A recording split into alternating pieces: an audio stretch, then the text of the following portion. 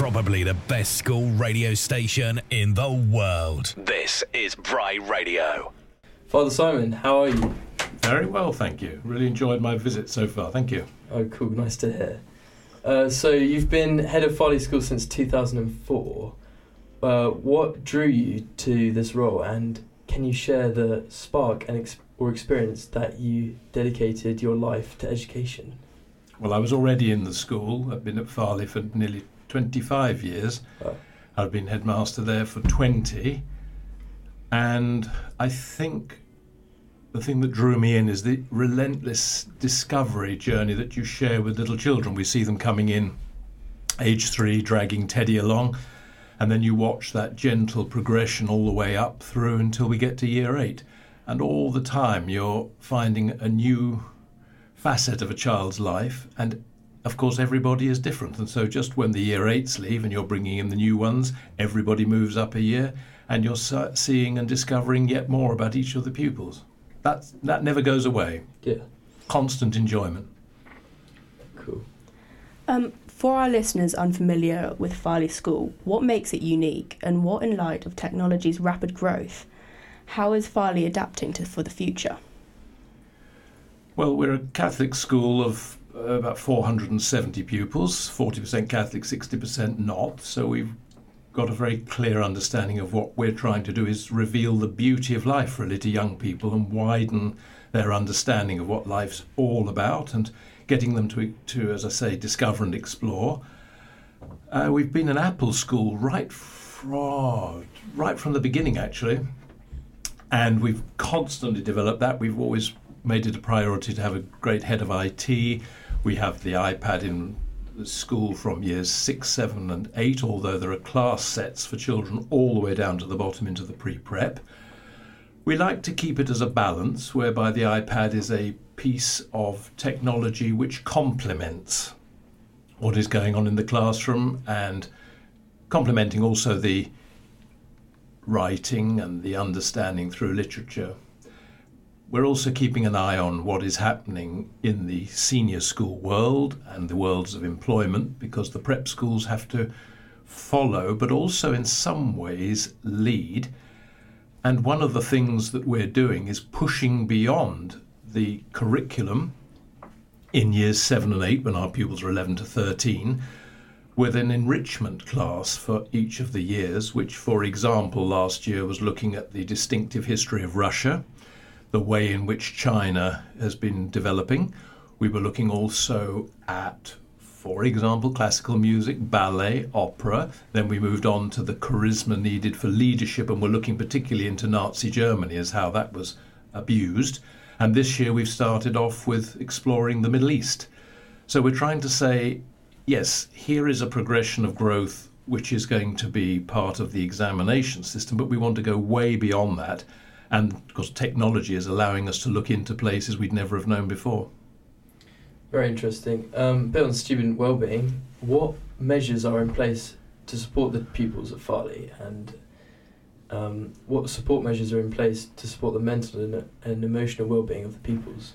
Probably one of the greatest strengths of the school has always been its pastoral care. We have endless meetings about each year group, about forms, about individuals, and we've had colleagues who've left the school as members of staff going on to other schools saying, oh, we don't have so many meetings, almost with a sense of relief. But then comes the recognition that along with that, they don't actually know the pupils in quite the same way. So we're pretty good, I think, at the diagnostic level through an exceptional learning support department, which is well staffed and of real quality.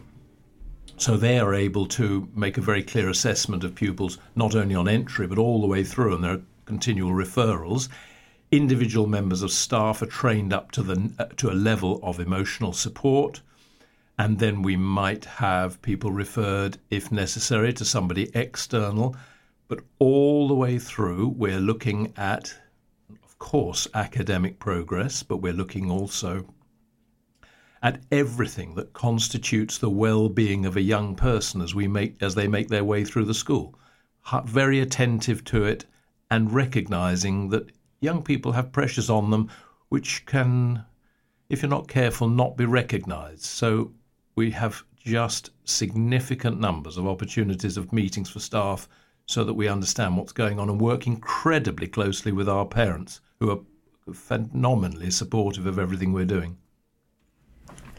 What is your impression of Bryanston and what stood out to you during your recent visit of the school? Well, it's a beautiful place to start with. I mean, the grounds are wonderful. I love your trees, but I love also the facilities. I mean, we had a good look around your extensive sports facilities, then into your very well-equipped DT, and then the music, which is a very beautiful place. I love the brickwork with the wood and that feeling again of performance and creativity in music.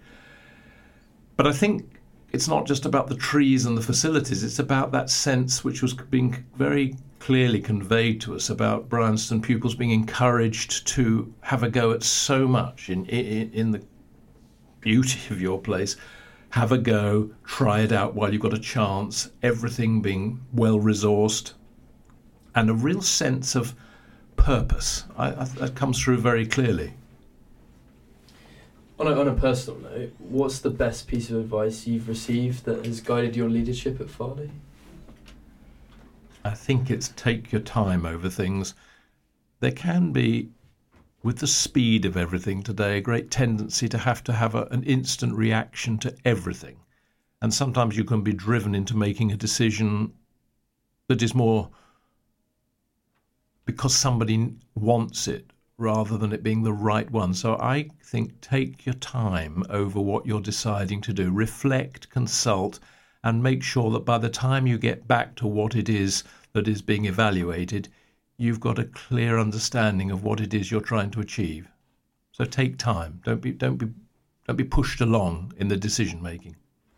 And finally, to round up the interview, if all the teachers at Farleigh School were to participate in a talent show, what hidden talent would you surprise everyone with?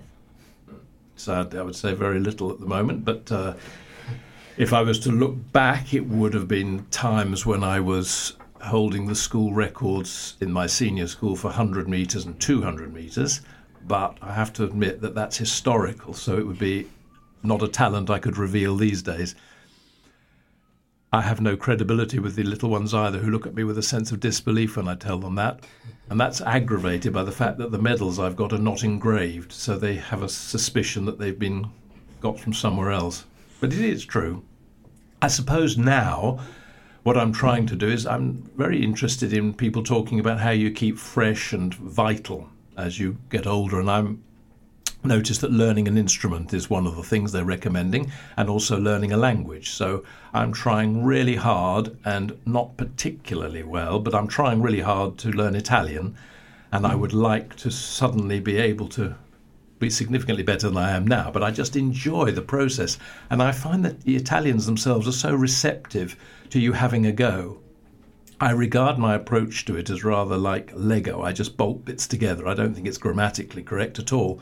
But at least it's enjoyable and it's fun, and I'm keeping going at it day after day. And so I wouldn't call it exactly a talent, but it's something I'm trying to develop. Well, thank you very much, Father Simon. Thank you. Thank you. Probably the best school radio station in the world. This is Bry Radio.